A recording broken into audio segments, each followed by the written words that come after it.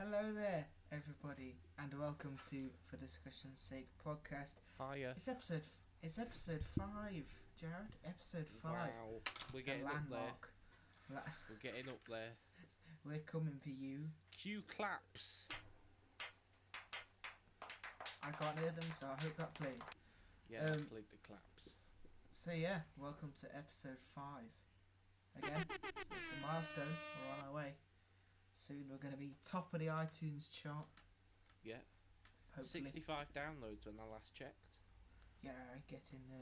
Thanks to everyone who's listening. By the way, I 8 feel like of I them don't are say probably me. That's I feel like I don't say that enough. yeah. Thank you to all the people that are actually listening to these. Yeah.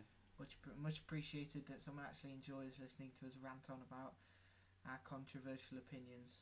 Yeah. I wouldn't say controversial. Some are They're just controversial. They're just opinions. Yes. Personal Just opinions. Yeah. Well. Anyway, before we get into it, I just want to say, ask. How have you been, Jared? How's your week been? Well, I took up something new. I've been doing painting. Now I'm going to show you a picture of my painting, Kevin. The people listening won't be able to see. What kind of painting? Oh, that's pretty good actually. Yeah, very good. Jeez. Okay. I was not prepared for it being that good. Okay. Well, It's quite abstract. if that's definitely a word. Yes. Well, painting, that's not something I typically expected from you. Yeah. But No, apart I from reckon- that, my week's been fine. How about you, Kevin? It's not really been happening as normal. Just sat on my computer. I don't know, so I just typed up some essays, played some guitar. I've been demoing some new tracks for our band. Oh, it's an early shameless self plug. Oh, Our band, but I can't be asked to give out like Instagram tags, so I'm not going to. You'll hear it at the end. yeah. Yeah, we've got stuff coming. Anyway, it's been an interesting week for music, to say the least. Yes. You know, there's been some good things, there's been some mediocre things. But before we get into the albums we're going to cover, I've decided for this one episode, maybe just this episode, maybe it'll become a recurring thing. I'm going to do Kevin gives Jared a random question that he's not thought up of before and is just going to make it up on the spot. And I Yes. thought, with all the positivity that, we're possibly going to talk about today, I'm going to ask Jared, what is the worst band you've ever seen live? Oh, this is so. There's quite a few. I've I seen can, quite a few I bands can name live. some. I bet I can name Um, you some of your contenders. Yeah. I'm guessing one of them's Milk Teeth. One of them It is download- Milk Teeth. Yeah. Download 2018 because they were fucking terrible. Yeah. What were they called? The bald guy at Bodega supporting Phaedra's Taco Love. Bell. Yes. Phaedra's Love. I'm so sad and depressed that I am bold. That was what I took away from that one. That was pretty much what he said. I'm guessing that they're the ones that I'm presuming. Have you got any other than that?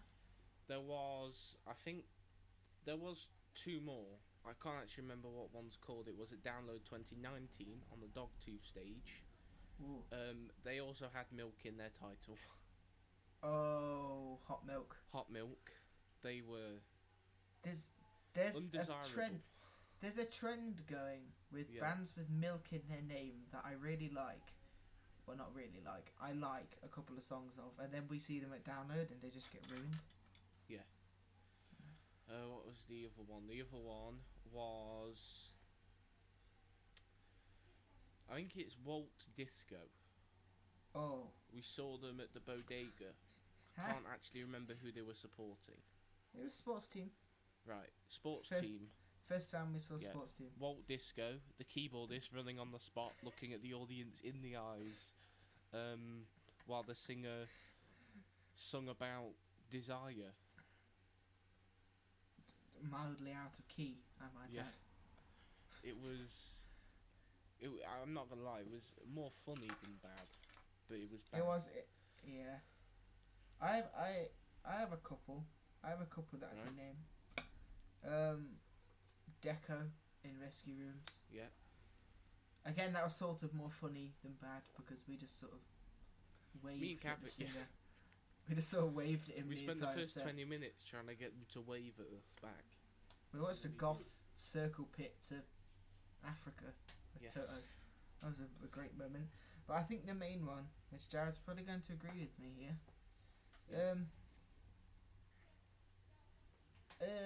watching Palais Royale. I knew you were going to say Shikari. That. Yes.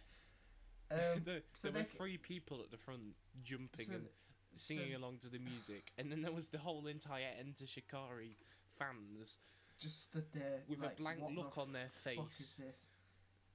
Thinking why and which method of suicide is quicker. They came on. We're a bit big-headed because I've forgotten the singer's name, the famous one. I don't care anyway. It's probably like Espen. It's Remington Summer. He's named after an electric shaver, pretty much. Yeah. He came on, started doing the "How the fuck are we doing?" Doing the whole big, we're a support band that thinks we're the main act thing, and then they had their name in light bulbs. Yeah, but one was out. One was out. So it's really dodgy. And then the bit that I remember me and you standing and visibly cringing at, when he climbed over onto the roof of the sound desk. Yeah. And started trying to get people to jump and clap, but no one was into it. No. So he spent about a minute climbing up this banister onto this roof of this little bar bit, I think it was. And he stood on this bit, and he made it look like he was going to jump off. And I think he probably would have. Probably. Except for the fact that the crowd was not into it. Yeah. If someone would have caught him, he probably would have jumped off. But I think everyone in the audience, apart from the 3 girls at the front, who we knew, apart from those 3 girls, everyone else would have happily seen him go onto the ground and not get up. It was just great because we got in and it was like 3/4 full for Black Peaks. Yeah. Which it should be, because Black Peaks are fucking awesome. I saw them at Download as well. Yeah. They were good. Yeah. That's not the point of this question though. And everyone was like, yeah, and there was like a mini pit with a couple of people. And then they went off. It's about 20 minutes. And then Palais Royale came on. Played about 1 song. And I think everyone just went, oh, I'm going to go to the bar. Or I'm going to go for a piss. And everyone just left. I don't know if you noticed. Yeah, everyone did. It was most of the room emptied out because no one wanted to watch them. I would have left. But I don't know why I didn't. We didn't want to lose our place. Yeah. We're in a good place for Shikari, like right in the middle where the pits were going to be. And then we didn't accidentally. We sort of moved in and ate around the floor. Yeah. And then ended up somehow at the back. Yeah. Somehow. But. And then that guy jumped up and bashed me in the head. So are they your... Okay, I'm going to spin it just to give it a little extension. Right. So, yeah, we're probably extending this intro way too long, but I don't really care. They were the worst bands we've seen. Yeah. What about the worst audiences you've been in / seen? Because I know there's quite a few that we've taken the piss out of.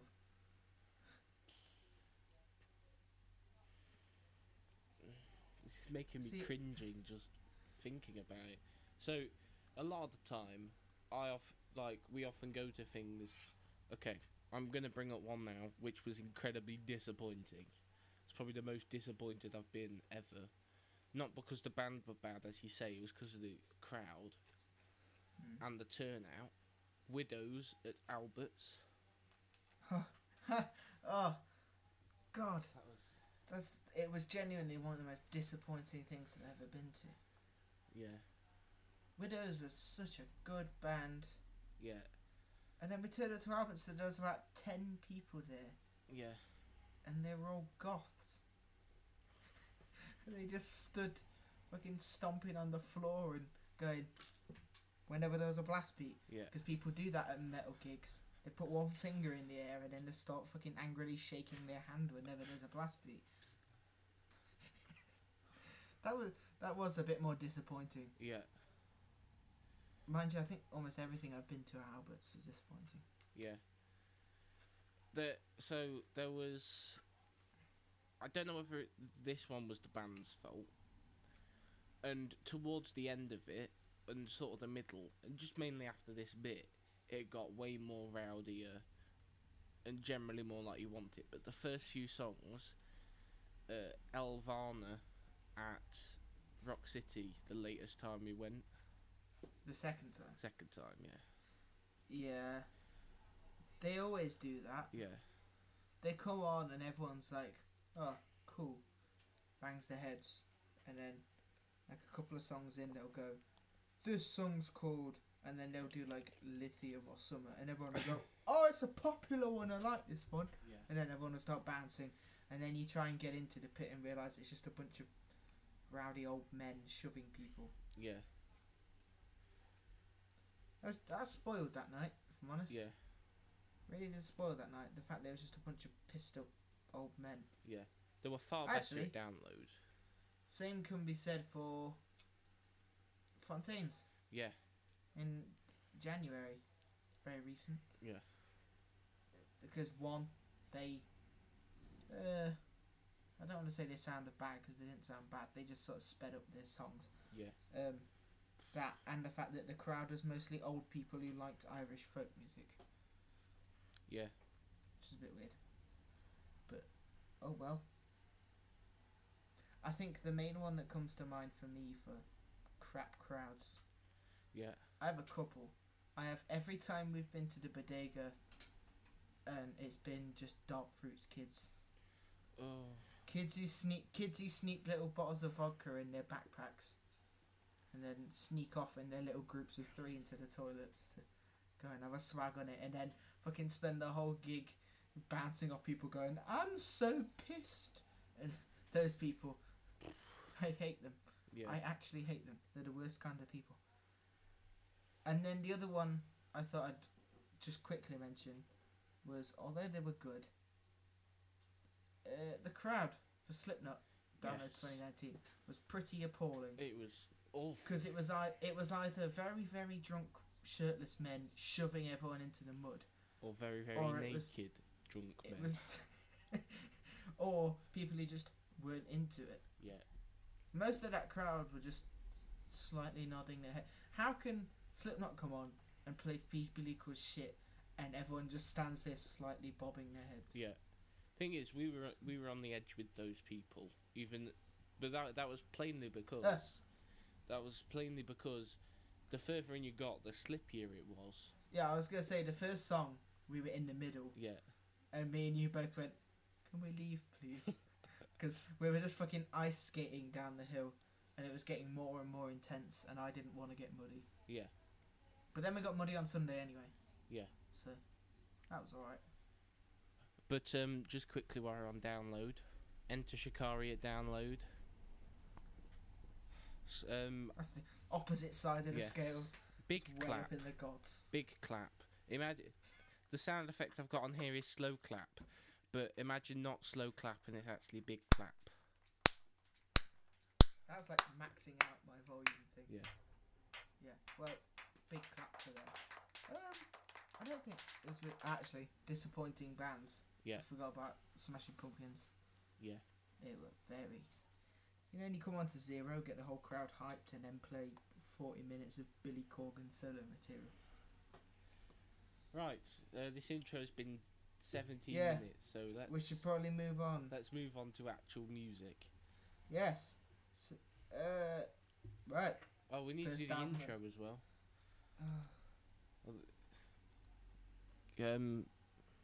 There's no single of the week this week. That's why we're filling in this time gap. Yeah, that's why I filled it in. So we got Fiona's Apple. Oh, I said it wrong again. Fiona's Apple. Fiona's Apple's better. That's what we'll go. It is. But better. Fiona Apple album, Lamb of God self-titled album, Protest the Hero album, and the pick of the week, The Clash. Right. Cue the intro.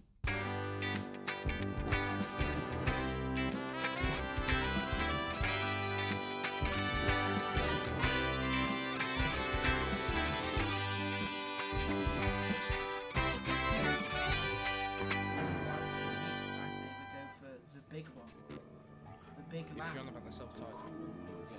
Yes, the Big Lad. Lamb of God is the 8th, not the 10th, 8th studio album by Lamb of God. It's self-titled.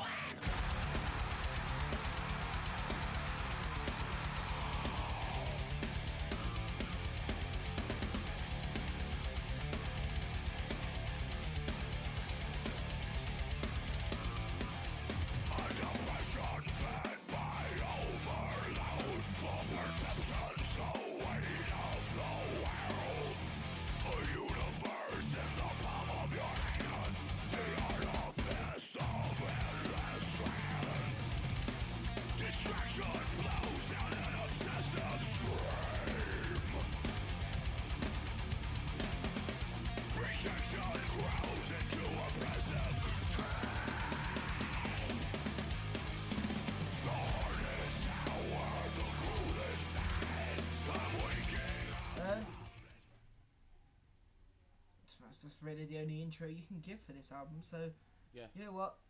In classic fashion, Jared, I'm going to hot potato it. Go on then, tell me what you think. Right. I'm interested. Because I genuinely don't know what you'll think of this. We might differ. Yeah, we might differ. I did like it. Probably won't differ that much. Okay, I agree on that. I did like it. It's a very good album. I was surprised at how good it was. Ooh. Here's where we differ. Okay. I haven't really listened to any previous Lamb of God albums in full. I've listened to odd songs off albums. You just crushed my heart. Well. So, if my understanding is this is the first album with the new drummer. Yes, Art Cruz. Cruz. Fucking, what's his name? The frick, I can't remember his name. The old drummer, Chris Adler. Yeah, he left. I don't know the circumstances surrounding it. All I know is probably coronavirus. Probably. Even though he left a year before coronavirus, but yeah, I thought the drumming was very good and technical throughout the whole piece. Yeah, the riffs in this album are like very good. I think there's flashbacks to you listening to this album for the first time and then they're sending me a message. Memento Mori has a banging riff. Yeah. And I was like, it does. That is true. Yeah. It does. Okay, so if you don't mind me stepping in here. Yep, go ahead. This is the first Lamb of God album you've listened to in full. Yes. And I'm guessing, would you say you like it a lot, or would you say you love it? I like it a lot. I don't love it, but yeah, I'll get onto that in a minute when you finish your point. Yeah. Coming from someone who's heard all of their albums at least once. Obviously, I've heard some more than others. I can accurately say this is probably my least favourite one. Right. Okay. But I think my whole opinion on this album comes down to the fact that it's a good album. Yeah. It's a very good album. Yeah. But for Lamb of God, right. Okay. It's very middle of the road because you know, the thing is, from the few songs you've heard, you could probably tell from a band that's capable of like Laid to Rest and Redneck, getting songs like fucking which one is it? It's Resurrection Man. Yeah. Songs like that. They're just very Yeah. basic. They're Yeah. quite simple. I think I can sum up this album in a very nice sentence and then leave you to explain why you like it so much, being a first-time listener. Yeah. Lamb of God by Lamb of God is a good Lamb of God album because it sounds like Lamb of God. Yes. Okay. Right. So that's true. Yeah. From the few songs I've heard, I could safely say that. Yes. Okay. So one of the things that sort of, you know, took this album from not being like an album that I love and would probably listen to a lot was the fact that it just sounded like a very average album. You know, I mean, a lot of the songs sound very average. There's nothing horrendously good that stands out. I mean, Bloodshot Eyes, I liked how that had like a whole melodic side to the song. It wasn't just average compared to stuff like New Colossal Hate and Checkmate and Gears and Reality Bath. You know, it's just So, it's just all a bit average. am I correct in saying you prefer the second half of the album? Yeah, I definitely prefer the second half. Ooh, this is a running trend. Yes, it is a running trend. You prefer the second half than most albums. But then again, the second half of most albums is where it gets experimental. Yeah. Yeah. I'd say the second half is probably better than the first half, except for the fact that it has the second half has my least favourite song on the entire record on it. Which one's that one, Kevin? Poison Dream, featuring Jamie Jester. Yeah. And I'm presuming you know who Jamie Jester is. No clue. Wait, I'll Google it. I'll Google it. No, you do know him because he's the vocalist of Hatebreed. Ah. Yeah. Yeah. Who vocally is nowhere near as good as Randy Blythe. No. And that shows. Yeah. On the song that he's featured on, where the song's very average. It's just sort of existing. The song's just happening. Yeah. And then Jamie Jester comes in, and he's all like, "Yeah, I'm gonna spice this song up," and he just makes it more bland. Yeah. Because Randy Blythe has a very signature vocal sound. Even you, who's only listened to a couple of Lamb of God songs, you could tell if it's Randy Blythe or not because of his weird, fucking voice movements. But Jamie Jester, as you probably know, because I know you've listened to Hatebreed quite extensively. Well, quite extensively is a bit of an overstatement. I've listened to as in, I know 2 albums. Yeah. At least twice. I know you've gone a little bit into what they sound like and can recall it. Jamie Jester's just very ordinary. He's a metal vocalist. To put it nicely, he's okay. Yes. He's average like the rest of this album. The thing is, it's kind of sad because only 2 songs on this entire album actually stand out as being the tier that Lamb of God should normally be working at.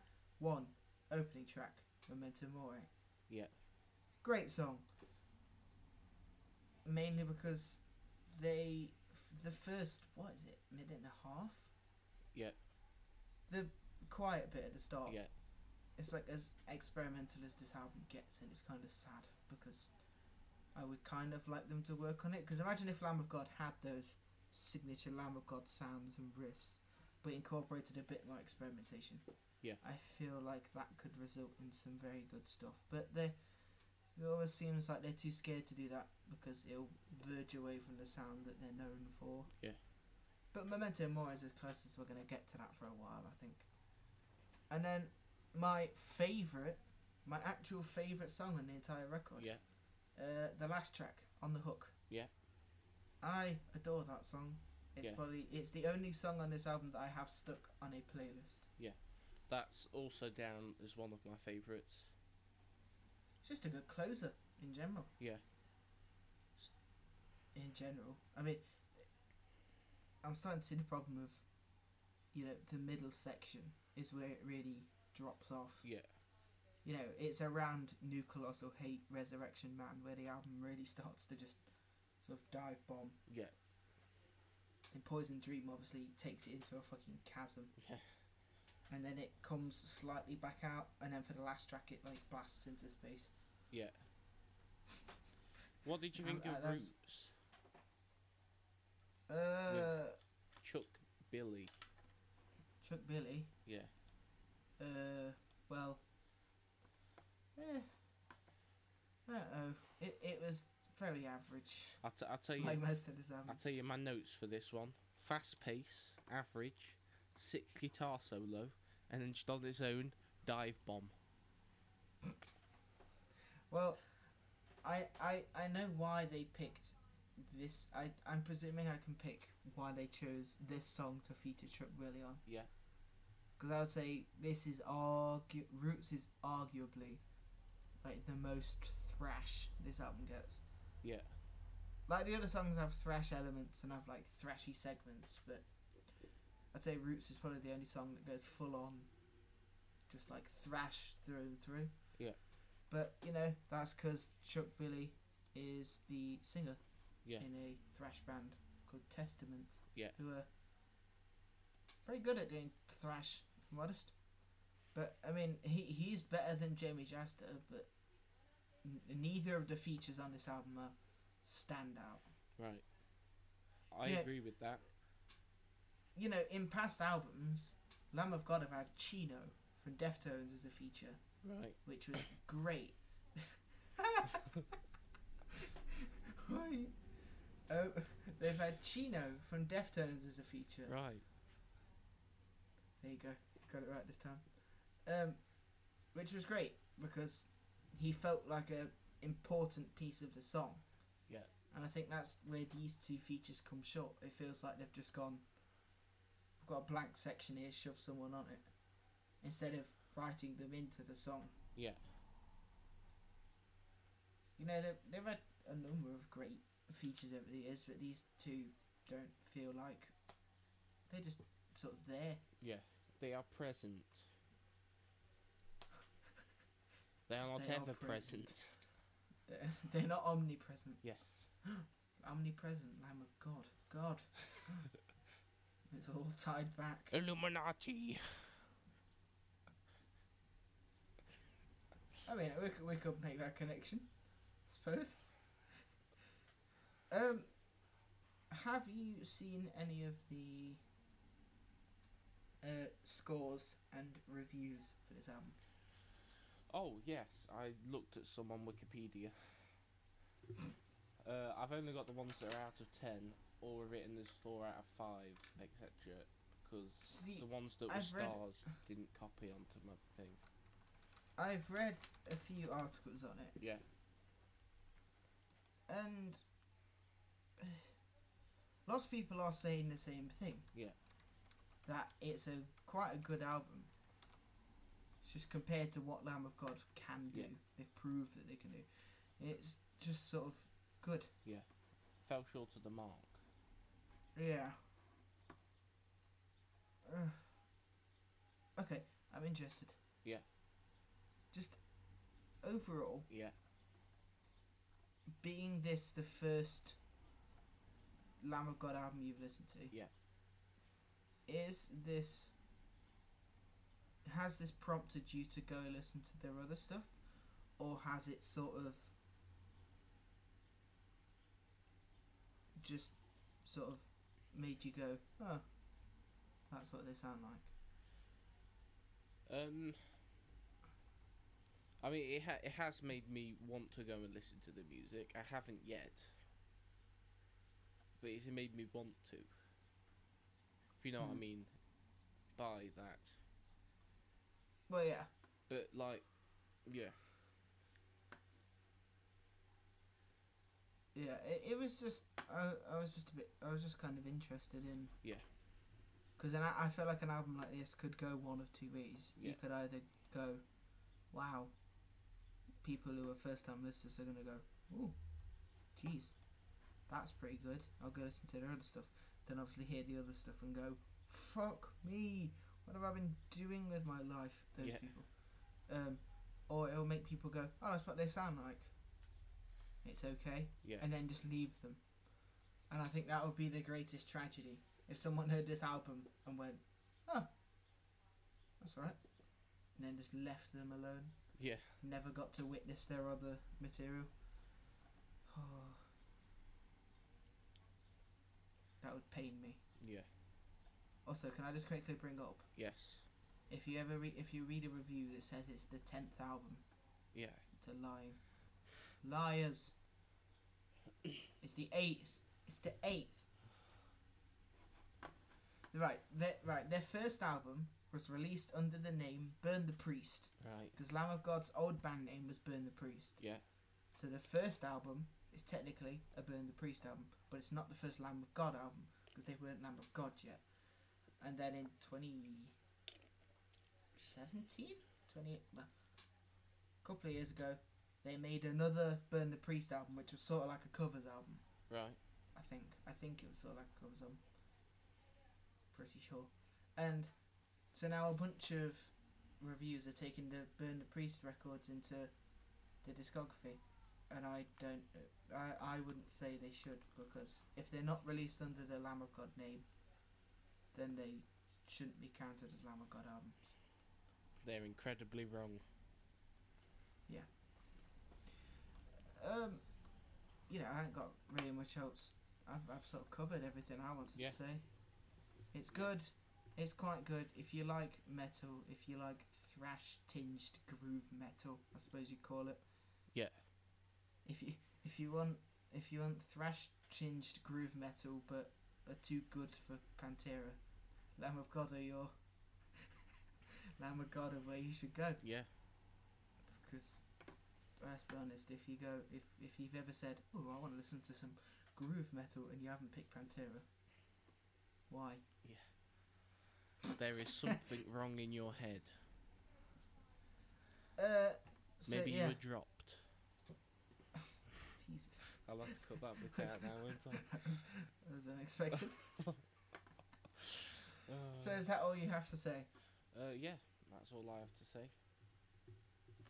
Oh, one last thing that I would like to add. Yes. In regards to this album. Best metal release of the year so far? I say no. I would probably also say no as well. There's been some very bad metal records this year, but there's also been some fucking great ones. Yes. I mean, fucking. I'd rather listen to the Trivium album than this. I think. Yeah, that's fair. But then again, I'm more a fan of melody in metal. Yeah. Rather than harsh vocals. Trivium tend to adhere to all the kinds of metal I like. Yeah.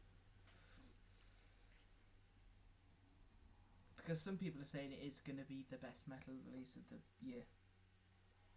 I am not too sure. I don't think so. Yeah. I don't think when so. We've got when we've apparently got a Deftones album coming in September, it's definitely not going to be the best. Yeah. The best metal release of the year. That's a bad statement. What if the Deftones album is horrendous? You'll find out in September. Hopefully it won't be. Yeah. You never know though. If it turns out like Gore Part 2. Yeah. So Gore wasn't bad. It was just not what people want from Deftones. Yeah. But yeah, hopefully if we're still going by September. Hopefully. It's not that far away though, is it? It's like no, it's not that far. It's like 3 months away. Yeah. Yeah, we can do that. So, Lamb of God. Very good. Average, but good. Yeah. Gap.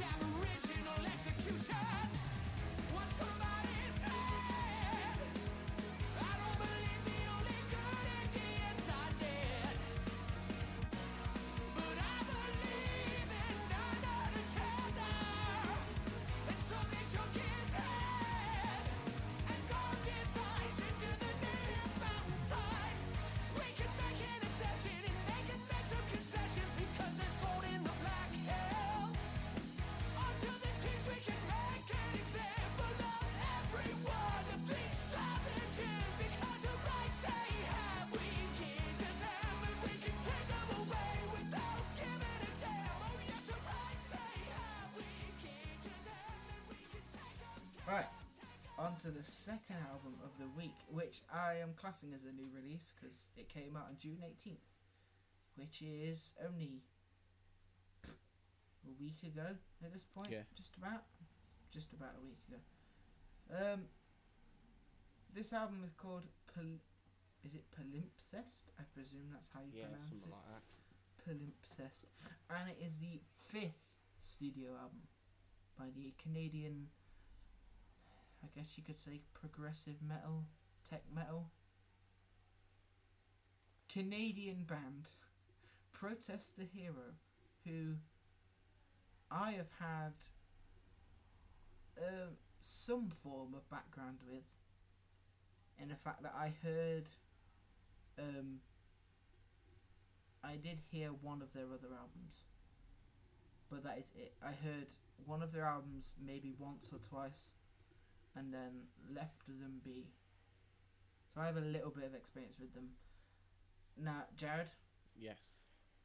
like most things that I bring to this show, I am presuming you have had no experience with this band. No. In fact, I only know what Wikipedia told me about the band.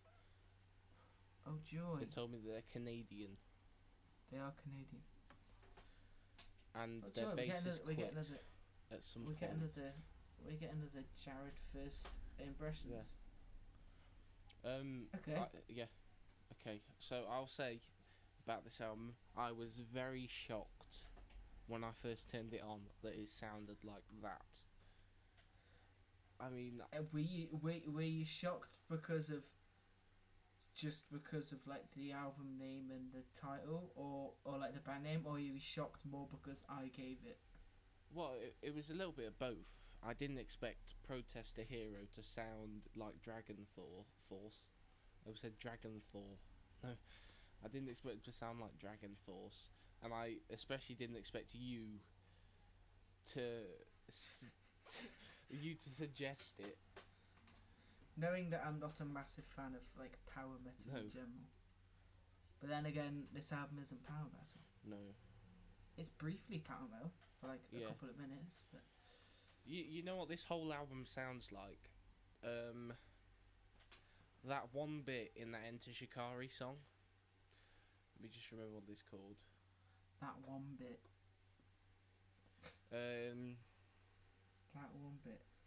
It's the one that's like, never heard a walk right. That one. You really forgot the name of that. Yeah. What? Oh, I'm disappointed. I literally was speaking about it earlier. Into my notes. I spoke about it to my notes. We're keeping this in so everyone can hear your shame. But mind you, I don't decide. You could just cut this if you want. Yeah, I edit it. Yeah. Well, it's. I'm just gonna. I know move it's on the Minesweep. I'm just gonna move on and then let you randomly interject. When Wait, you no. find what it's called. No. So It's called The Last Garrison. The fact it took you that long to think of. Well, I looked it up. Oh, But that's even worse. at least I knew what the song was, Kevin. Not the title, but I knew what the song was, and I know that it sounds like this whole album sounds like that one bit in the song. You know, where they go from the chorus to the. Okay. You know the.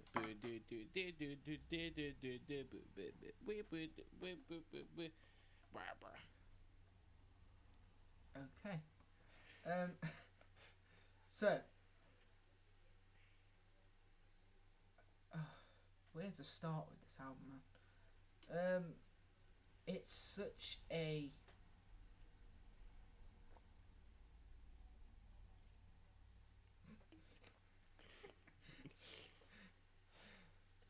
Just hear you gulping in the background. It's such a weird mix of stuff. Yes. Without trying to do it disservice by making it sound like I'm describing it like it sounds like a bunch of other stuff, because it doesn't really. It has lots of elements that sound like different things, but I don't think I've really heard a band, combine them in the way these do. Yeah. It has lots of influences. I noticed lots of influences while listening to this album. Which is always good. Yeah. Always good to hear. I will kick this off by saying there's a very slim chance I will return to this album. Right. Like, there's a very slim chance I'll be listening. I'll be like walking and going, you know what? I want to listen to music. What should I listen to? Oh, the new Protest to Hero album. It's pretty good. Although it is pretty good. Yeah. I don't think I can see myself putting it on. But that's because of the style of music that it is. Yeah. Honestly, I picked this album more because of they were a bigger band that was releasing something that I'd sort of heard something by. Right. So, you know, I won't call myself a fan of this band. It was just they were a bigger band releasing something that was being hyped up, and I had at least heard some other stuff by them. Yeah. To go, you know what? Screw it. Let's just do it. And again,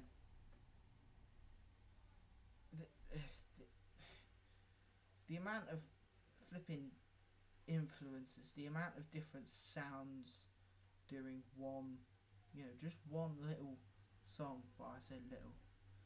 Most of them are like near on 5 minutes. Apart from that one that's like 39 seconds. Yeah. What's more impressive is this album is exactly 51 minutes long. Yeah. It's quite impressive. But, I mean, the thing is, from what I've seen, from articles I've looked up, hardly any major news presses are talking about it. Yeah. So, Metal Hammer hasn't reviewed it yet. Kerrang hasn't reviewed it yet, I don't think. The flipping magazine that I talked about when reviewing the Baron Womb album, Distorted Sound magazine. Yeah. They reviewed it. They're the only publication I've seen that's actually reviewed it. Yeah. And they gave it a 9 out of 10, which I think is a bit strong, but yeah, because 9 out of 10 implies it's nearly perfect. Yeah. I won't quite say that. Yeah. About this, but then again, if I was more of a fan of this kind of music, I might say that. Yeah. This is sort of like me coming from a flipping. I'm going to mention this with the Fiona Apple review, and it's sort of like I'm going to tie it back into when we did Sports Team a couple of weeks ago. I don't listen to much of this genre, so I'm not the most authorised to talk about it. With Fiona Apple, I don't listen to folky singer-songwriters very much. With Sports Team, I don't listen to many little indie bands like that, and with these, I don't listen to many weird blends of power metal and tech metal and stuff. I'm not going to mention progressive metal because there is a few progressive metal bands that I do listen to. Yeah. But yeah, so it's that whole argument that I've brought up a few times on this podcast before of I'm not really authorised to talk about this album that much. Yeah. So don't take my opinion as like he said that, so therefore it must be this.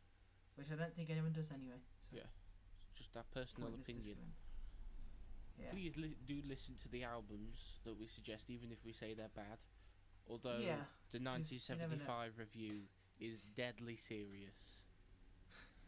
We're not even. Listen to go listen to the new Rentals album of the year. Yeah. Can I just throw a flashback into last episode? I just get like harps. Do that insert harp noise. effect. Rentals is bad, and then flash forward. Trevor saying, "Album of the year." Album of the year. But this album did make me a few times go, "What the fuck just happened?" Yeah. Because I'll be like listening to a riff, and I'll go, "Ooh, that's a good riff." They'll play it like twice, and then it'll just disappear forever. Yeah. I've been talking for quite a while now. Jared, over to you. Yeah. I'm guessing this is one of your first experiences with this kind of music. Oh, definitely. If you saw my notes, you'd definitely agree. Other than possibly Valhalla. Deliver For us. Have you ever Have you ever forgotten me? forgotten me? Pray to God. I'm crossing my finger. I'm Valhalla. crossing my fingers. The Blind Guardian play down next year. Yes. Could we start a protest? No. Could we start a thing on change.org and send it to Andy? Jared, Yes. Jared, do you hear that? Do you hear that? It's not a shameless self-promotion. Oh, It's the sad sound. trombones. It's the sound of a controversial opinion. Yeah, You don't know controversial what opinion sound time. effect I just put. Blind Guardian are better than Dragon Force because they just are. Correct. I agree with that. Yay. Let's move out of this There's weird like two controversial. good Dragon Force songs. And no, it's not Through the Fire and Flames. It's a good riff.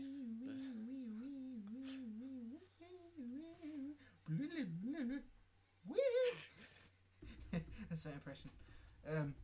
So, yeah, Jared. Yes. Being of someone quite, well, to be honest, just like me, you probably have just as much experience in this genre as me because I really don't have much. Yeah. I listened to like half of their last album, and that's pretty much my experience with this kind of music. Yeah. So, Yeah, I really. are you like me? Are you a bit confused? Yes.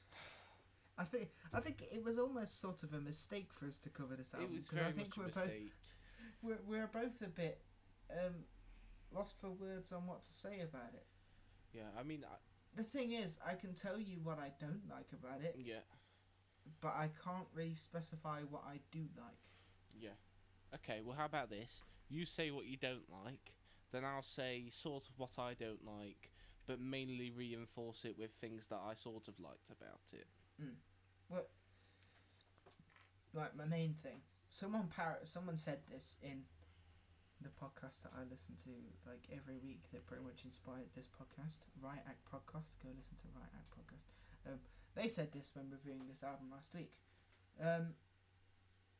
Sometimes when you're listening to the songs, you kind of go, "Wow, you can play a lot of notes. Now where's the song?" You know? Like, yes, your guitar players can play a bunch of hammer-ons and go for a riff, but can you really make a song out of that? And I think this album is evidence as no, you cannot, because most of these I wouldn't really class as a traditional song. I'd say it's about 20 different riffs in a 4-minute time period, with some bloke 1 minute doing his impression of Daryl Palumbo from Glassjaw, and then the next minute doing a crappy Taking Back Sunday impression. That was my first thing I thought of when I heard this album. Right. Was just, but that's the weird thing. That's what I like about this album. It's manic. It's all over the place. But my main criticism is, it's too all over the place. And not the show with Ed Petrie in it. All over the place. Yeah, that one. Right, let's stop talking about salads. Ed Petrie salads. We've got onto it now. Okay, so right, I'm gonna talk a bit now. So I start listening to it. I think very Dragon Force. Get to track 4. Finally a break. Short break, 1 minute 2 seconds, but it's a it's a break. Then you're back at it again for 1, 2, 3, 4, 5, 6, 8 tracks. Then you have another break. Then you're at it again for 1 track, which is the last track, which is probably my favourite, possibly. I can't actually remember the song that well, so probably not. I'm not gonna lie, I can't remember most of these songs. I can't. I like The what I en- liked about this was the influences. They're, although some would say it's a bad thing, but it's just, it's just sort of plastered in there, which I like because I can appreciate the influences more than I can the actual music. See, the only song I can remember from looking at the title is All Hands, but that's just because most of the song is All Hands, just that Yeah. over and over again. And I think that ties it back to my criticism. Yeah. There's not really a song in most of these songs. Yeah. It's just a bunch of that Yeah. for like 5-6 minutes. I mean, one thing I will say, my favourite thing about the album, which is going to sound really bad, my favourite thing about this album is the instrumental interludes. Yes. Harbourside, Mountainside, and Hillside. Yes. My favourite parts of this album were the instrumentals. Yeah, I could see that. Yeah. You could, by this next comment I'm gonna make, you can see that I don't listen to this genre much. But it reminded me of a heavier, tiny moving parts, specifically the guitar. Ooh, that is. I mean, I would say you're barking up the wrong tree, but I think you're barking up the wrong tree in the wrong forest. Yeah. You say that? Yeah. That's what I mean. I mean, it's probably more technical than tiny moving parts, or less technical. Ooh. Tiny moving parts is very technical. See, yes, these do a lot of fast riffs and hammer-ons and pull-offs and stuff, but tiny moving parts use a lot of harmonics and things like that, which I would say are arguably harder to do. Yeah. Well, is it especially because I find it much easier. Whoa. To do pull, I find it much easier to do a harmonic. Not necessarily well. I just find it much easier to do a harmonic than I do to do pull-offs and sort of tapping. Okay, wait. Okay, let's try. Oh, what's it called?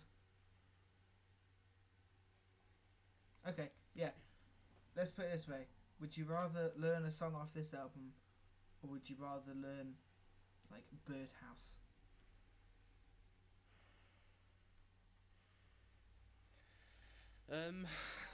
Now you see what I mean. Well, I enjoy Birdhouse more than I do this album, so I'd probably rather learn Birdhouse, but I guess this would be a lot easier. I've forgotten what song it is. That's really annoying me. Birthday? No, what, Happy Birthday? Yeah. The one with the really technical riff in that has the harmonics at the end, where he picks on the headstock. Oh, is it Applause? No. Because he does that in Applause. It's from the early album. It's the Celebration. This is really annoying me. It is Birdhouse. Okay, Birdhouse. It's the when he does that, and it's like I don't understand how anyone could play that, but obviously people can. Well, harmonics is literally just lifting your hand and not actually pressing on the note. Just have your hand on the note and then you play the string. My thing is, but you can only get harmonics at 12, 7, 5, and open. Thing is it's really weird because he doesn't actually really do a harmonic on that bit. He just picks above the headstock. Yeah. But that's why I think that riff's so technical. Yeah. Because he's playing and then he goes, and then gets straight back to it. Yeah. Anyway, let's start talking about tiny moving parts. Yeah. Oh, some of the things I said about this album. I liked that it was quite intricate, if you know what I mean. Like just. I know what you mean. Like the guitar playing was quite intricate. It is quite intricate. Double-edged sword. Yeah. Double-edged sword. Yeah.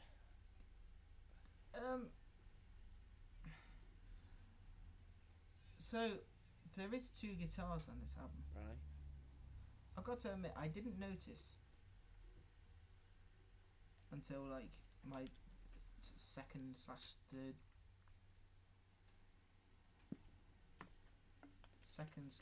listen. Yeah. I don't know why. It's just because when I hear one guitar doing a big flashy riff thing, I tend to stop paying attention to nearly everything else. Yeah. Just because. So yeah, in terms of a progressive metal album, I wouldn't particularly call it that. I'd more call it tech metal. Yeah. Maybe it's sort of got influences of like math rock in there sometimes. It's got influences of obviously alternative, and then I don't know. It's got quite a few influences from nearly everything. Yeah.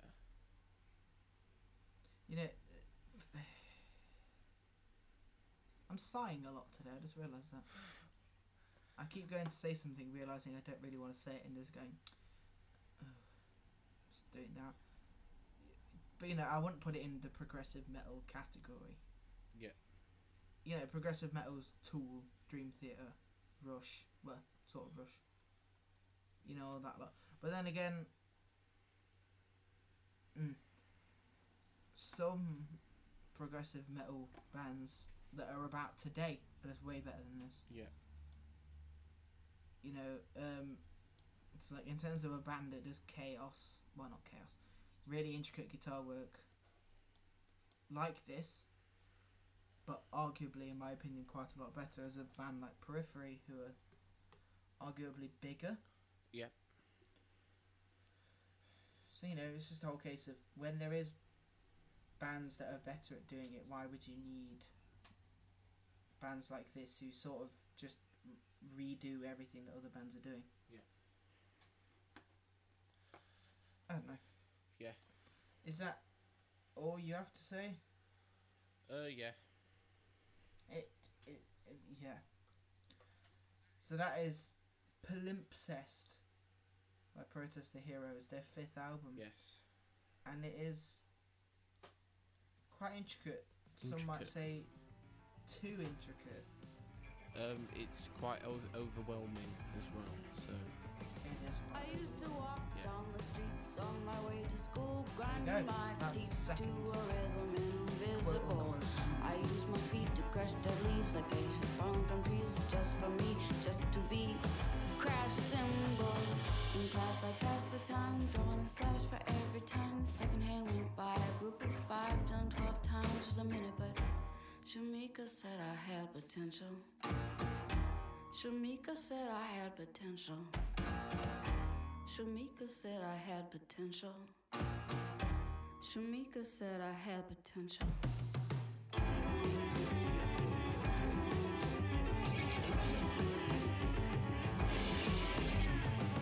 I used to march down the windy sidewalk, slapping my leg with the riding crop, thinking it made me come off so tough. I didn't smile because a smile always seemed rehearsed. I wasn't afraid of the bullies, and that just made the bullies worse. In class I'd pass the time, drawing a slash for every time the second hand went by.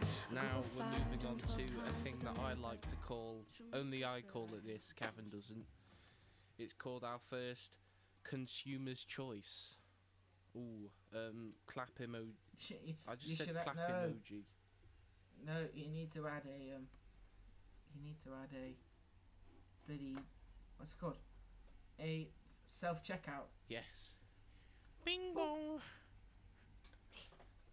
Consumer's choice. It is suggested. I'm going to make up a username because he messaged me directly. So I'm going to just call him... just say a friend. Say a friend. This was suggested... We don't know whether they're cool with us using their identity unless they said they were. Did you ask them? No, I didn't ask him. Okay. Let's just say call a him, friend. Let's call him Oh, it's Mic him. Bass Amp. Mic Bass Amp. Thanks, Mic Bass Amp. For this suggestion. It is... Great request. Yes, it's Fiona Apple. I almost said Fiona's Apple again. Good job. Fiona Apple. Fiona's Apple. Fetch the Bolt Cutters. Yes. Pretty sure it's her first release since 2012. Is it 2012? That's what Wikipedia told me. That's a long... Oh, if you're new to this podcast, why haven't you listened to the first other episodes? But we use the websites Wikipedia and Genius Lyrics a lot, so get used to it. I didn't know it had... Oh, jeez. Okay, that's a long time. It has quite an extensive Wikipedia page. It does. It certainly does. So when you told me that someone had requested this, yeah. I believe sort of my first thing that I said was, I listened to this when it came out. Because I did. Because when it came out, I was like, I've heard that name. And then virtually everyone who I watch review albums, so, you know, Anthony Fantano, NME, Kerrang, a bunch of other independent sources, started reviewing it and going, this album is incredible. And I was like, okay, I've never listened to Fiona Apple. Let's give it a go. And I listened to it like twice, and I went, okay, probably never going to listen to this again. And here we are. Yes. Forced you to listen to it again. I will quickly just mention, I am not going to... I didn't say that because I hated it. Yeah.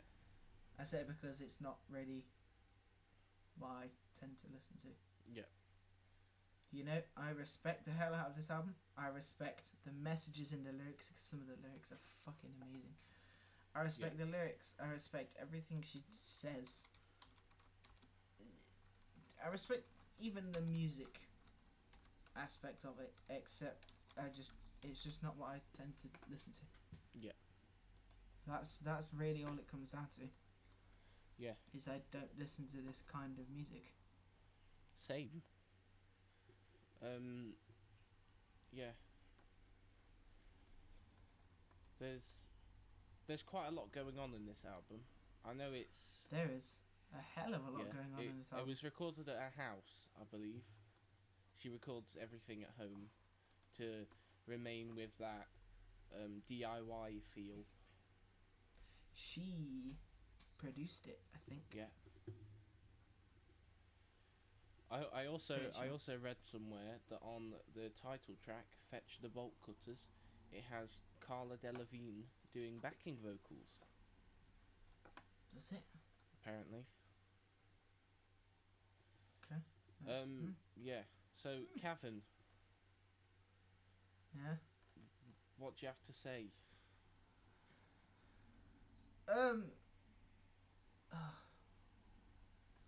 It's interesting. Yes. It's an interesting album, but I feel like I view this more as an artistic statement more than an album. Yes, I agree a lot with that statement. Funny. I see it. I feel. I feel it was when she was making this album. I don't think she was thinking about making it a solid album. Yeah.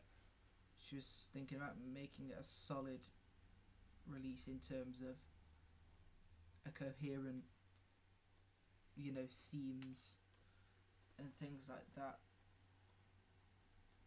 Yeah. You know, again, I do like it. Yeah. Because some of the instrumental, well, I say the instrumentals. Some of the instrumentation is like the opposite of what I normally tend to like.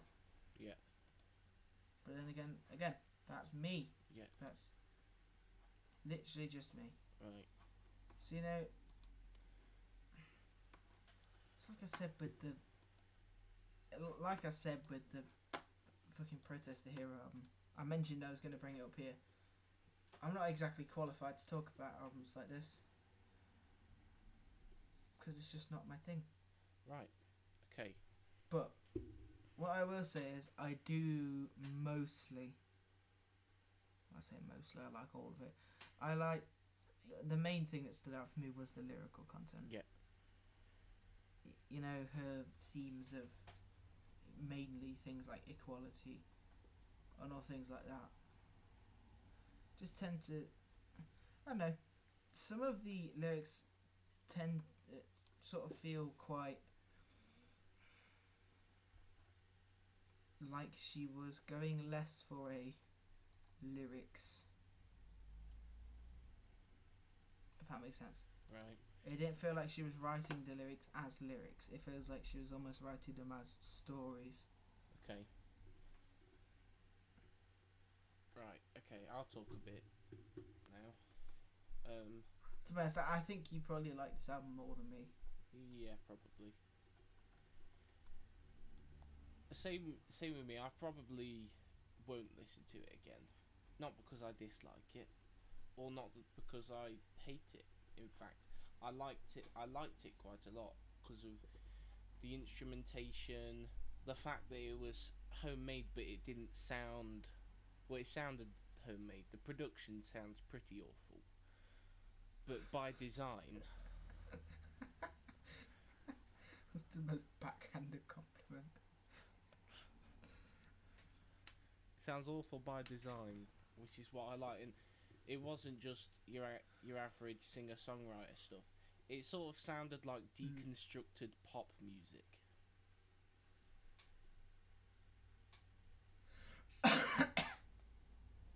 And yeah, like, it's just the fact that if they put these songs with some auto-tune synths over the top of it, and then whatever drum beat producers put on this sort of music,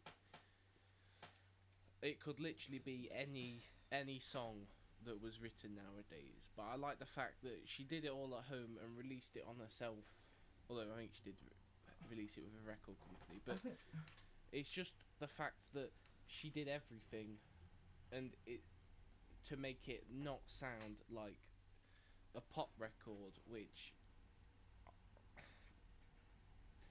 no one wants to listen to.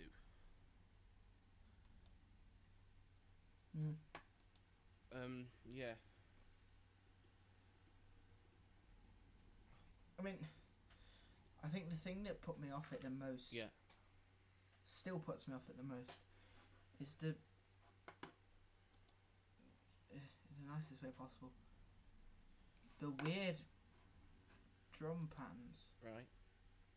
The percussion. I don't know what it is. Maybe it's because I'm not smart enough to understand her artistic statement. Right. But that one song where it just, I've forgotten which song it is. The one that just opens with ting ting ting. That, and that's not even like the actual beat to the song. It just starts with a bunch of random. You're on about the opening track, because I thought the same. I was listening to it. How is she gonna make music out of this? It's out of time. Oh, I have one more thing to say about the opening track. I did quite enjoy it. Yeah. Until it got to the dolphin. Yeah. The dolphin section. Why'd you ruin? That ruins that song. You have like a really nice, like a genuinely decent song, and then for like the last 30 seconds of it, it's just her going. I read a review which described it as her having intercourse with her piano. She got something trapped underneath one of the keys when she was pressing it. Right. Oh. I mean, it does sound a bit like when Ricegum laughs. I don't know if you've heard Ricegum laugh. He just fucking stands up and walks away from his camera. You know, I think my favourite lyric is on Under the Table. Right. Eventually that whole song is like my favourite song of the album. Spoiler. Yeah. Under the Table is probably my favourite. The lyrics. Oh. So, like, verse 1, when she said, I told you I didn't want to go to this dinner. You know I don't go for those ones that you bother about. So when they say something that makes me start to simmer, that fancy wine won't put this fire out. I was like, okay, so she doesn't really like expensive dinners with fancy wines and stuff. And she was like, you know, the chorus, kick me under the table all you want, I won't shut up. I was like, okay, cool, she's standing up for herself. And then suddenly, the verse 2, that stepped up that anger a little bit, with, I'd like to buy you a pair of pillow-soled hiking boots to help you with your climb, or rather to help the bodies that you step over along your route so they won't hurt like mine. And I was like, damn, Okay. the lyrical content's actually pretty good. Okay, well, there is something about this song which I will mention. Okay. Well, I believe this song is about this. I'm not 100% sure. But I know that she did write a song or two about this on this album. So basically, she was in a relationship with this person. I'm trying to remember his name. Does anyone... Louis C.K. I don't know if you know about Louis C.K. I know Louis C.K. I don't like him very much, but... Basically, he admitted to doing some sexually misconducted stuff. Sexually misconducted stuff. I'm pretty sure one of them was making people watch him masturbate. That's fun. Basically, he did what that bloke did. What's his face? You about to say Harvey Weinstein? Yes, that guy. Except for the fact that he did it into a potted plant or something. But basically, is he the guy who did it in a potted plant? Yes. But basically, I believe you know where she's on about, I don't like expensive dinners. When I was listening to this, my thought for that whole thing was that she doesn't like the fact that he's shutting her up about it. Yeah, she doesn't like the fact that he's just telling her to get on with it and deal with it. And even though she didn't want using to be there expensive dinners and expensive things as a way to silence her. And then the whole put her under the table thing is like, you know, you're trying to stop people talking by taking them out of the way, etc. Yeah, but not killing her because she's alive. We think. We don't know her personally, so she could be dead and someone else could have made an album and they're just profiting off it. But yeah, that's what I got out of the whole song. That she was told to, you know, not tell anyone about these bad things. And the fact that he hasn't addressed it yet. It came out, like, he admitted to it in 2017, but he still hasn't addressed anything of it yet. Yeah, I know what you mean. So that's that song. I believe there are a lot of things like that on this album. Like, I was reading that she was raped when she was like 16. That got dark. Yeah, and then she was raped when she was like 16, and then she had an eating disorder, which then made her more susceptible to paedophiles wanting to rape her. Why did you laugh? Let's quickly ask. No, it was just the irony that the fact that she was raped caused her to get eaten. It probably didn't, to be fair, but that's what I understood from what was said.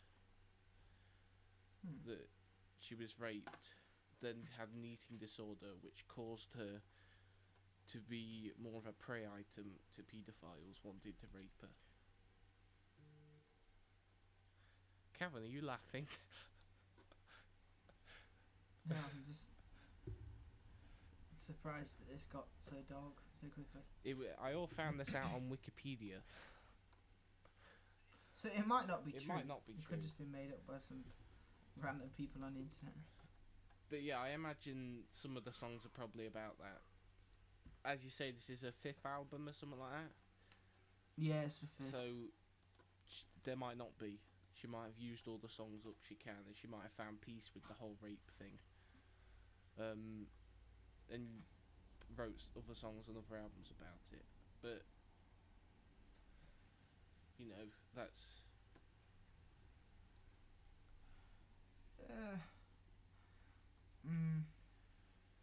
I'm gonna comment on the production. Okay. Because I don't think I've commented on the production of any of the albums so far, and that's usually what I do. That's your bit. That's your job. So production. So obviously, as I said earlier, production's awful, but good.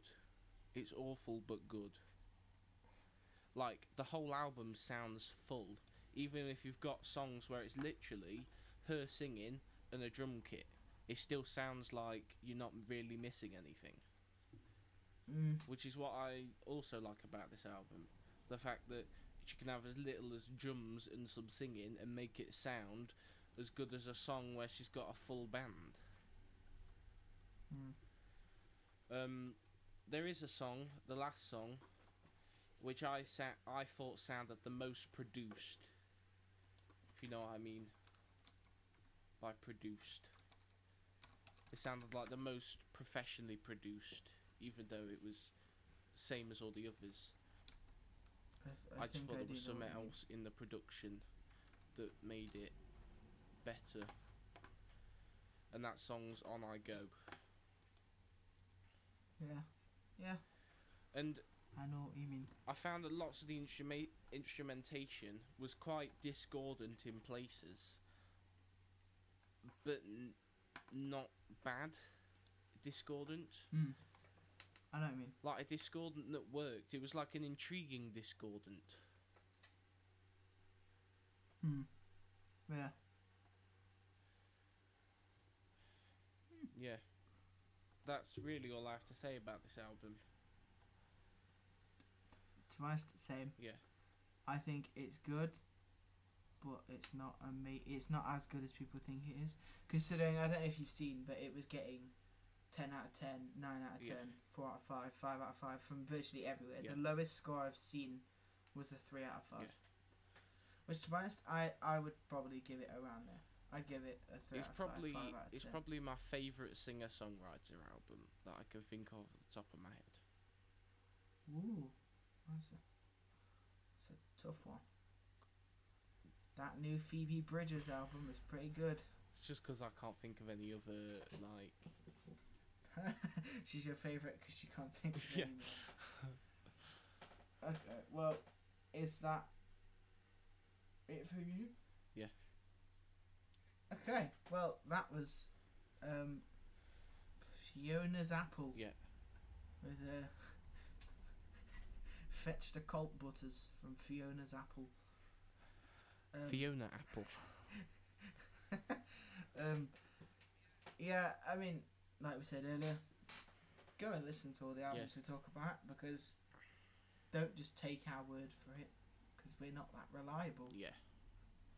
Honestly, our opinions change on albums all the time. Yeah. I remember for ages, Catherine and I disliked the Green Day's The Trilogy albums. 3 albums released within a month of each. I think I said I disliked them because I'd not really heard them. Exactly. That's same with me. But I'd heard so many people going, they're so crap, that I just sort of went along with the trend. Yeah. But you know, that's happening with a lot of bands now. Do you know the amount of people that are now going, you know, I actually kind of like Limp Bizkit? Yeah. Because in like 2010, they only said they hated Limp Bizkit because everyone else did. Yeah. I don't think many people do hate Limp Bizkit. No. They're actually just that many people were good. Like, I want to appear cool, so I'm going to say I hate this band. They're really popular. You can never beat Chocolate Starfish, whatever that album's called. That proves you can beat it. Chocolate something. I mean, Significant Others probably the best. Yeah.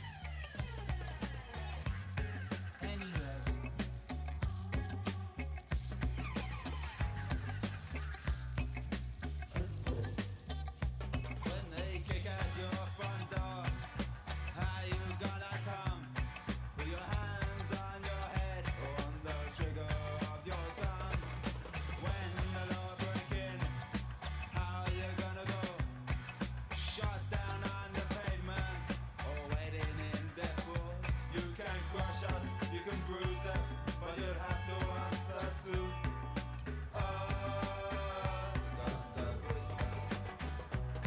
the money feels good, and your life you like it well, but surely your time will come, as in Right, heaven as now we move on to the final part of the episode, final part of the show. As always, that is going to be our personal picks section. And in case you haven't caught on to it, that if you abbreviate it, sorry, I just dropped something. Sorry if I just jump scared any of our listeners, but I'm going to be more If you haven't jump caught on scared to it, by the horns that I'm playing. it's the personal pick section, aka the PP section.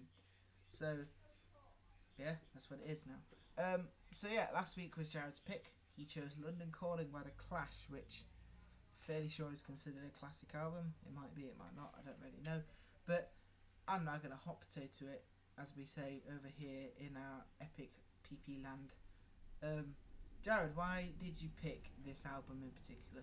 Right, so I picked London Calling by The Clash. So we've been, for over the past few albums we've been reviewing in the pick section, we've been doing this sort of trend. Yeah. Well, it's not really a trend, is it? But we've been doing this sort of thing where we pick albums that we think are classics. So, for instance, Pet Sounds. Then we had Turnstiles by Billy Joel. And it's back to me again, and we did London Calling by The Clash, which I think is a classic album. We're doing. Yeah, that's what I mean, Kevin. Get it right. But no, you said we've done London Calling. No, I said we're doing. No, you said we're done. I'm gonna edit this to make it seem like you're in the wrong now. You know that. Shut up. God. Wait. Pause a sec.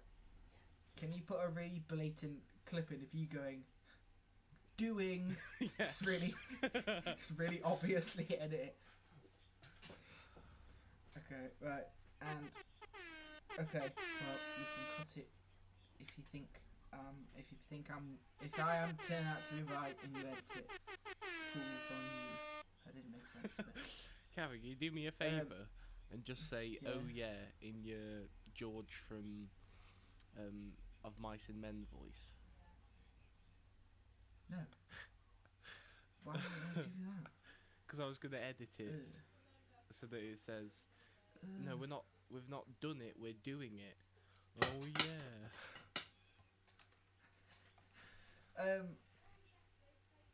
Okay, so is that mainly why you picked this album? Because to continue with the trend, the sort of trend we've been doing. Okay. I'm gonna throw it to Kevin. Hot potato. Hot potato to the face. I am going to come right out of the gate.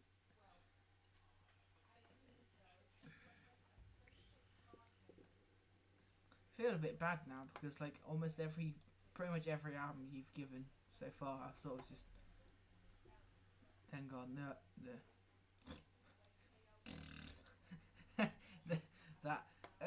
Yeah, essentially, I do not think this is one of the best albums ever. I never There you said go. it was a best album ever, but Yeah, but I'm talking about like in general, yeah. the rock / punk / whatever. I'm gonna be honest. I did when thing. listening to it, I had to question myself a few times on whether it was actually a punk album. It is not, No. because this is the album that they sort of went away from the punk sound. Apparently, it's post-punk. Yeah, I don't which even think it's that. Gave birth to some very crap bands. Yeah. But Reggae comes to mind. all I'll say is I prefer the 2 albums before this one. Sorry, can you say that again? You sort of cut out. Because London Calling's the 3rd Clash album. Yeah. I prefer the first 2. The first 2 are probably my Yeah, favourites. that's fair. But then again, they're the ones that are the punk, Yeah. quote unquote, punk albums. Because as I say, London Calling is when they verged away from the punk sound. You know, and the first Clash album, the self-titled one, just called The Clash, received 5 out of 5, 10 out of 10. I cannot find a review that is less than a 5 out of 5 or a 10 out of 10. Because it probably is the best one. But you know, then after that they had what's it called? I forgot what it's called. Oh, it's called Give 'Em Enough Rope, the second one. So London Calling. I just sighed again. I'm doing that too much this week. I didn't tell anyone, but I've been trying not to say what word is it? I used it, I'm pretty sure, every review last week.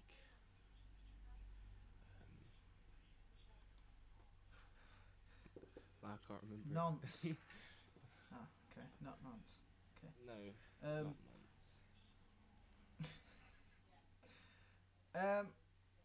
So yeah, I only said I don't think it's one of the best albums ever because it's in NME. I think it was NME. It was rated as like the 20th best album ever. Yeah. It was rated like the 6th best album of the 70s. Yeah. Rolling Stone put it at 8th on their top 500 greatest albums. Is that where you heard this album? Yes. That's where you heard Pet Sounds.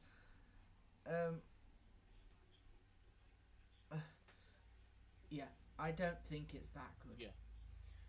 I don't think it's one of the best albums ever. I also agree with that. It is definitely not one of the best albums ever. I don't even think it's 8th best album ever. 8th? Well, that's where Rolling Stones put it. So. Yeah. I probably wouldn't have even put it on... Well, I might have put it on the top 500. Yeah, I'd probably put it on the top 500, but then again... Probably not 8. It would be pretty far down.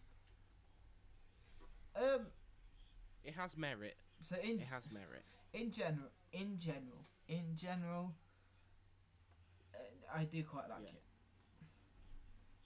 But you know, it's, as I said at the start, it's not the side of the Clash that I tend to veer towards. Yeah.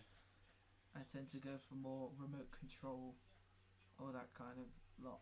You know, London Calling's a classic, but it's because it just is. And you know, Guns of Brixton's one of my favourite Clash songs. Yeah. Spanish Bombs is just weirdly, needlessly catchy. Yeah. I don't know. It's just, it's a weird one. It's like with Pet Sounds. Yeah. I like it. I like it quite a bit. It's just I can't describe why I don't like it as much as other people. Yeah. I mean, I'll come out the gate and say I'd rather listen to this than Pet Sounds. Right. Okay. I just would. But then again, it's much more my thing than Pet Sounds. Yeah. Okay. So there's a lot of reggae on this album. There is, and that is probably the main reason why I don't listen to it much. Awful. I might go track by track a bit. So they released it as a double album. Okay. Yes. Because there's 19 tracks on this album. It's the longest album we've reviewed today. Don't think it's the longest we've ever reviewed. I think this is an hour and 5 minutes, but I think 1975 was like an hour and 10 or something like that. But London Calling, as much as I hate to say it, it's probably the best track on the album, or at least one of them. One of them I agree with. It's just, it had an inverted reggae feel, because you know how reggae's mainly on the 2 and the 4, whereas this was on the 1 and the 3. Yeah. So it was inverted reggae, so it didn't sound like reggae, and also the fact that it's just, you know, it's not really much more to say about the track London Calling than it's a classic track. Yeah. It pretty much Yeah. is. It's a good track that, you know, has the inverted reggae feel. So it doesn't sound like reggae. Am I correct in saying there is a few?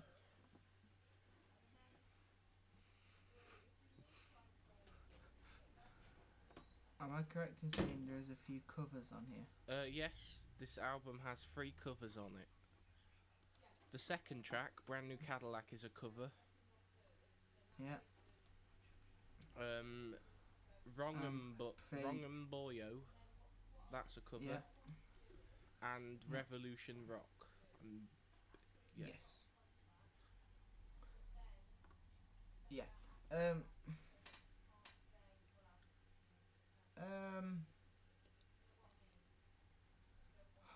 I feel like I'm just sort of gonna keep repeating the same points over and over. Again, there's just not much else I can really say on this album. It's just I like it. I like it quite a bit, but there's not much else to say other than, you know, I like it. I'm not a fan of the reggae because I'm not a fan of reggae in general. No, it's not because I'm racist. It's just because I don't tend to enjoy reggae. Yeah.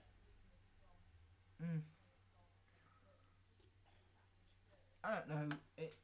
I feel like I'm stuttering a lot here, but then again, as I just said, I'm just going to keep repeating stuff. Yeah. I'll talk. Right. Okay, you talk. So, Brand New Cadillac. So the story of this goes, I don't think it was supposed to be on the album, but like during sound check at the recording studio, they just played it, and the producer recorded it, and then that's what you hear on the album. So technically that was a sound check before they started recording. But yeah, it's just a very punk-inspired rock and roll cover of a Vince Taylor song.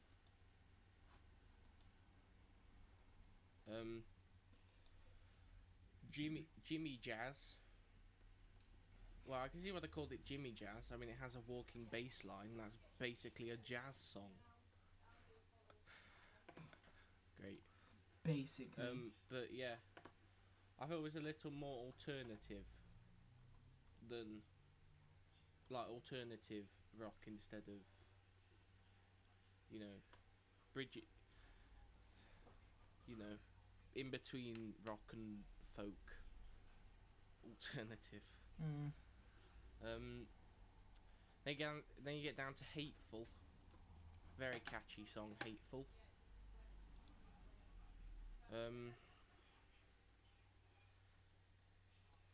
Yeah, Hateful's catchy. Yeah, I think you're struggling like me. There's not much to say. Yeah, there's just little bits that I've written down, which is mainly what I have to say about the album. And there's not a lot, it's just that. It is what it is. Okay, I'm going to pull up a review from Billboard. They did a track-by-track review. Oh, God. It's not too bad. It's pretty bad, but it's not too bad.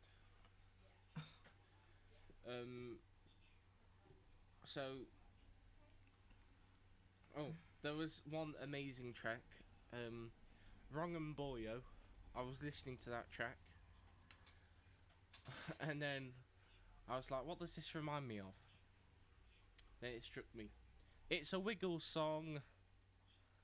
It's a Wiggles song. Wrong'em Boyo is a Wiggles song. Can I just quickly read something?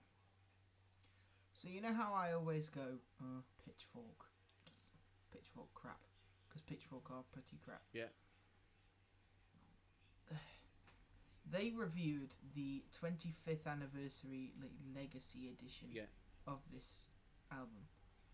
So, can I quickly read you the first paragraph of the review? Yeah.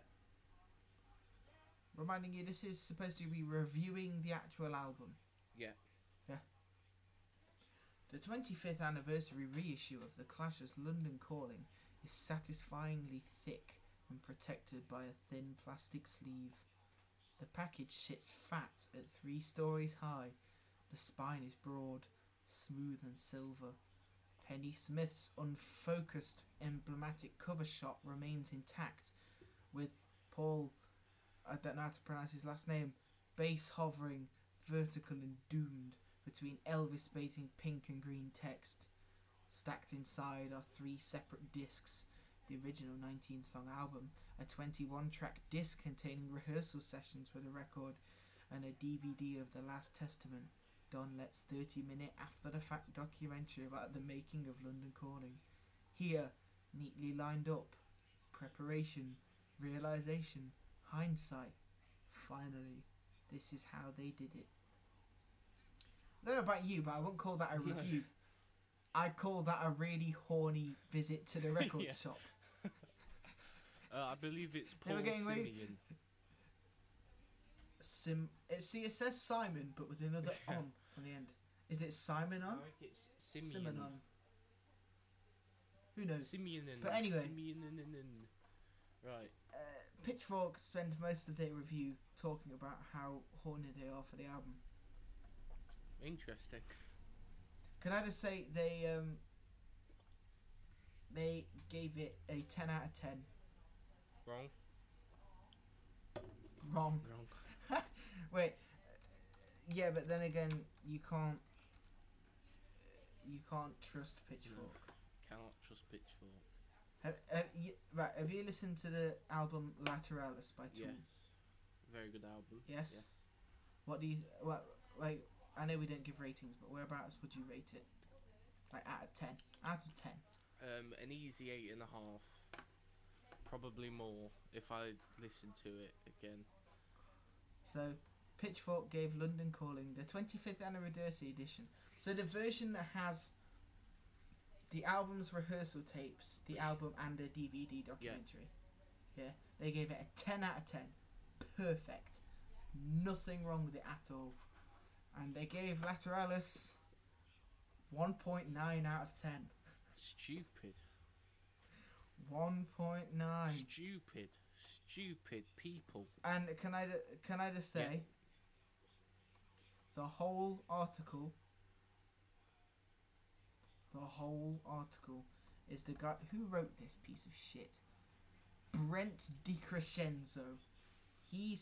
The whole He's even got a review douchey name. is him.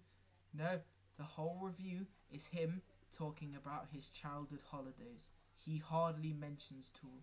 He doesn't review the music, the album, the production. He just...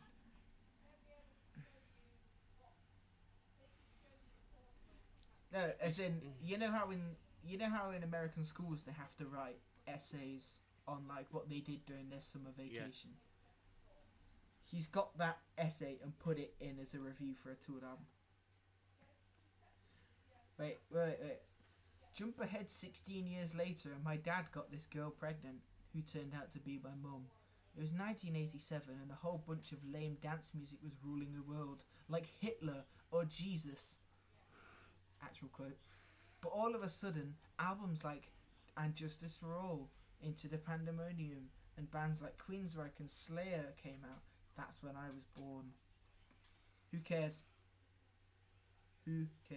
But after this summer of 2001, I've had to rethink my entire cycle theory.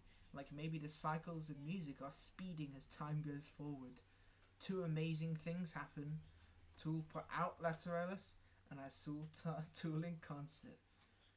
I feel like this record was made just for me by super smart aliens or something. Okay, so right, let me get this Yeah, straight. you gave He it. likes the yeah, album. you and gave he it a 1.9. I'm triggered. I just. Oh, by the way, he also gives an equipment rundown. Right. Part of his review for the album is a rig rundown. Okay. Right. Drums, Sonar Design Series, Bubinga wood, 8x14 snare, bronze, 8x8 Tom, 10x10 Tom, 16x14 Tom, 18x16 floor tom, and then two 18x24 bass toms. Cymbals, paste, 14-inch sound edge dry crisp hi-hats, 6-inch signature bell over 8-inch signature bell, 10-inch signature splash, 24-inch 2002 China, 18-inch signature full crash, 3 cup chime over 1 cup chime, 18-inch signature power crash, 12-inch signature micro hat, 22-inch signature dry heavy ride, 22-inch signature thin china, and a 20-inch signature power crash. Right. Okay. Electronics: Simmons SDX pads, Korg wave drum, Roland MC505, and an Oberheim Okay, TVS. let's talk about London's Calling. Hardware: sonar stands, Right, okay. This is where the hi-hats. edit mutes. I think my favourite bit is he actually specified what heads and what sticks he uses. Slow clap to that guy. Yeah, I just want to say half of it is, a third of it is him going, I had this vacation when I was young. Another third of it is him going, this is what gear to use. And the other third of it is him going, this is pretty good. But then he gave it a 1.9. I just thought I'd mention that, seeing as I was looking at a 10 out of 10 review for this album. Yeah. Right. Just backs up how... Back to this album. We went to the bit of a tangent We'll try. then. Yeah, so... Hateful. Very good song. Catchy. Classic pop rock influences. Rudy Can't Fall, reggae song. Not even going to mention it. Now this one, in this review, now the review of Billboard, their take on the Spanish bombs. Yeah.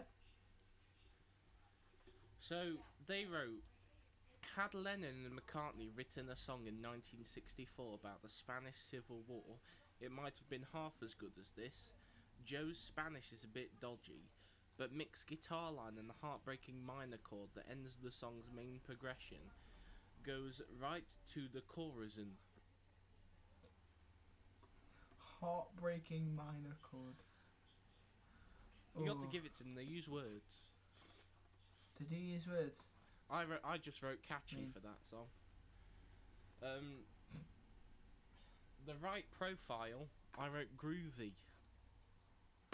Groovy. Man. Lost in the Supermarket Groovy. is possibly my least favourite song just because it starts with the line Lost in the Supermarket.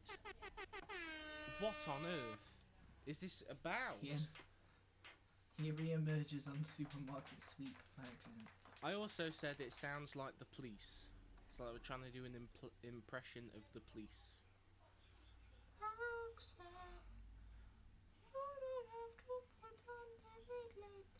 Okay, here we go. Clampdown, classic rock, catchy, has a world music section halfway through, which I Ooh. quite enjoyed, just because I like Hey different Jared, percussion instruments. Yes, Kevin. do you want to hear a great quote from The Yes. Independent? The result, London Calling, would prove that beyond doubt that trying to sound like a big US rock band was a waste of time, because in 1979 the greatest rock and roll band in the world sounded like The Clash. Not was The Clash, sounded like The Clash. That's great. So The Clash weren't the best band, they just sounded like the best band. That's great. No, I don't get... Then Yeah. again, I can't say anything about our reviews because our reviews aren't exactly amazing. Yeah, We just sort of talk. they're okay. London Calling shattered punk orthodoxy and inspired bands from U2 to the Beastie Boys. Of course. Artists as diverse as Bruce Springsteen, Metallica and The Strokes have played songs from it on stage. Even the Pet Shop Boys. Neil Tennant has Ugh. professed his love for the band. Wow. Rolling Stone has London Calling rubbing shoulders with Bob Dylan and the Beatles in its top 10 albums of all time. It's now literally a museum piece, but its rebellious spirit lives on. Okay. Thanks, The Independent. That was wank. Right. So the Guns of Brixton. I think that was possibly Best my one. favourite. Yeah. Best song on the album. Only for the Yeah. bass line. Oh, that bass line is mint. It's like hip hop, but in a Yeah. that reggae thing. The only thing I don't like about that song is the guitars get really pushed Yeah. back to the background. The reggae, even though, can I just say that's like one of the most reggae songs Yeah. on the album, but it's still probably my favourite, even though I don't like Yeah. reggae. Weird. Wrong and Boyo.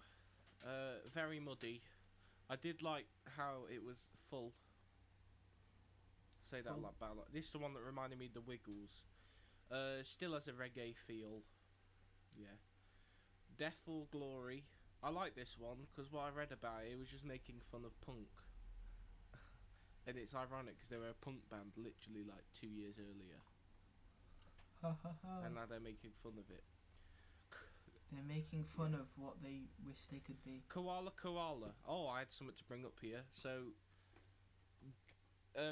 Koala Koala, weird title, starts with a thing that I know, not because of this album, but because of a Gorillaz song. Oh no. Do you know which bit I'm on about?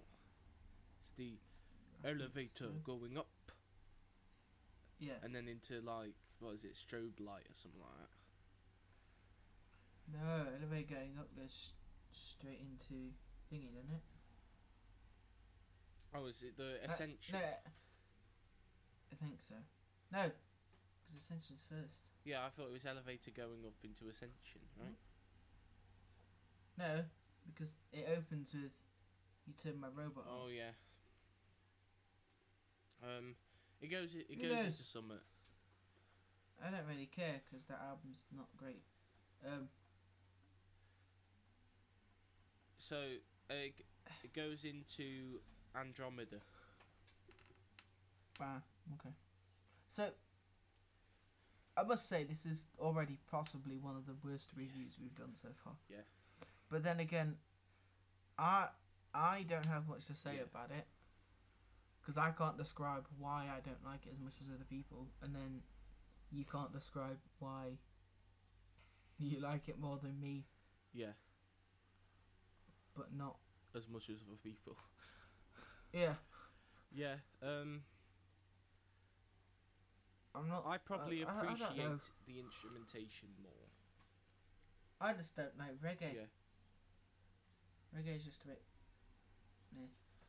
not my thing. I appreciate it, just don't like it very much. Oh, did you like the card cheat?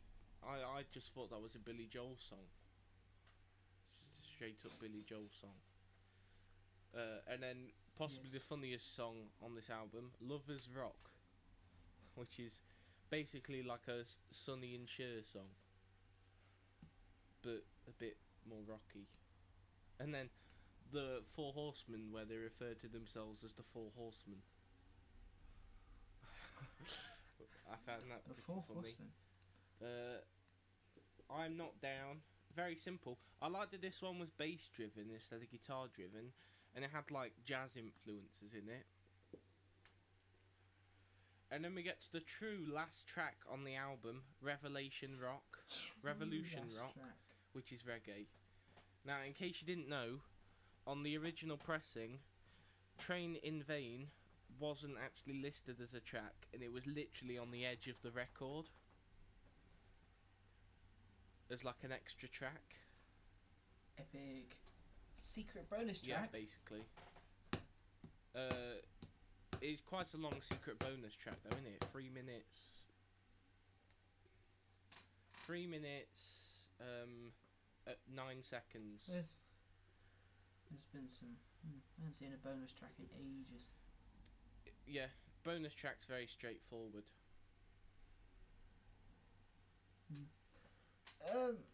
Okay, so unless you have anything Nope. else to say, I really don't have else to say No. about this album. It's alright. It's good. It's good. It's not amazing. Yeah. I like it, just not much. Yeah. No, I like it, but not too much. Wouldn't listen to it regularly. Apart from the tracks I No. like, I might stick them on a playlist. But I won't listen to the songs I don't like regularly, but the songs I do like, I will. by that, I just mean the ones I like more than the rest of them. Yeah, Like, yeah. I know what you mean. London Calling and what was that one that we liked? I can't find it now. Koala? No, was it? No, not I probably listened to Koala Koala just for the elevator going up sample. Guns of Brixton, that's it. Yeah. Okay. Oh, that was a bit of a shit show of a review, if I'm honest. But then again, our reviews at midnight are well. better than the ones at 4 in the afternoon. they are. They're way better. And it's cooler. It's absolutely boiling. Should we try and fill these last 2 minutes? Then we've at least got 2 hours. But that's before I've edited it and I've taken out loads of stuff anyway, so... Oh well. Right. That was London Calling. That was. Thanks for jumping in there when I momentarily forgot I had a brain. Yeah. I mean, very good choice. Pretty good choice. Yeah. Cavan, what is your pick for next week? So I was pretty indecisive as to whether to break the cycle or not, as like whether to give you a classic album or whether to give you an album that I just thought was really good. But I thought, you know what? Screw it. Let's keep the cycle going. We don't really need to keep it going because it's not really keeping the cycle, although I do think it is a classic album. So, next week, the thing is, I think you may have heard at least one song from this album, maybe a couple. You might have actually heard this album a few times, and I just don't know because I don't talk to you about it. So next week for the PP section. Yeah. PP section. I'll be getting your opinions on the album Dirt by Alice in Chains. Oh yes, I like that one. The second studio album, The Breakthrough. It's got Them Bones, Wood, Down in a Hole, Rooster, Rain When I Die. It is, for me, the definitive grunge album. Right. Well, I've written it down. Yay. So that'll be a nice change of We pace. should start locking it in. Oh no, that's cringy though, isn't Get that? CBBC cringe. Locking it in. Lock it in. Lights go green. Boom. It's Next week, you're gonna come on my soundboard. It's just gonna be full of like game show do things. our best Chris Tarrant impression. Yes. Okay. Right. Well, I guess that's it for this week then. Shall I mention what we'll be covering next week because we know what we're covering next week? Yeah, if you want. Yeah, screw it. Let's do it. So, as you probably know, sometimes we don't mention what albums we're doing the week after because we don't know. Sometimes we just don't know and then pick what we want Or we to make mistakes as a the week mistake. before, so we just Yeah, don't. shush. Right, anyone who thinks that Rentals album is worth more than a minute of our time, I will fight personally. So next week we will be covering the new album from New Found Glory, which did come out this week, but we missed it this week because we're stupid and we chose to do like Fiona Apple instead. But oh well. So yeah, we got the new album from New Found Glory to talk about next week. We have also got the new album from Remo Drive, which should be fun because I quite like them. Yes. I don't know if Jared's familiar. He probably is, at least a little bit. And we'll be doing one more of our yearly catch-ups of albums that came out before we started the podcast, where I will be getting Jared to listen to one of my favourite albums of the year, because we'll be covering I Let It In, and it took everything by Loathe. One of my favourite albums of the year. So yeah, tune in next week, as I say, for Newfound Glory, Remo Drive, Loathe, and Alice in Chains in the PP section. Should be a fun week. Very fun. Very fun. Okay, well, thanks for listening. I'm going to pause here. I don't know why I paused there. If you have any suggestions, Slick. much like the shush, much like the Fiona Apple section, that was a suggestion. If you have any suggestions, be sure to email us. You can email us for discussion's sake podcast@gmail.com. Or you could DM us on Instagram if that's easier. Probably is, but we just like the idea of email, like having an email address where people send us things. It's quite warming. Yeah. Yeah. Where can they DM us, Oh. Jared? Where? Thing is, this is scripted as well, so this is okay. So at for discussion's sake _podcast. Yes. Oh my God, What? Jared. Can you hear that? Sounds like an air horn to me. Oh, the Can you hear shameless that? self-promotion. Can you hear that? It's time for the shameless self-promotion. We're in a band called Outposts. For if you're in the Nottingham area, you should check us out when gigs return. If you're not from We'll be Nottingham, getting on if you're that. not from Nottingham, Yeah. you can also check us out. Just listen. Yeah. Yeah. Go follow us on Instagram at we_r_all_outposts.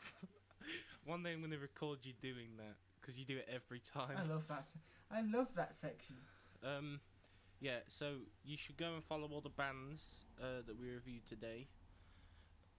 Yes, Yeah, you should. because even if we thought their albums were a bit whack, that doesn't necessarily mean they don't deserve a follow. That's whack, yo. Sorry. I'm gonna say it's in 90s surfer language. I think I've caught it off your dad. Oh no. Next you're gonna start saying the N-word. I don't think that'll happen. Okay. Yet. Okay, well, I think that's all from us this Yeah. week. Far less Yeah, cutting to do right. this week than last week. See you next week, people. Yes. Thanks for listening. Bye. See ya.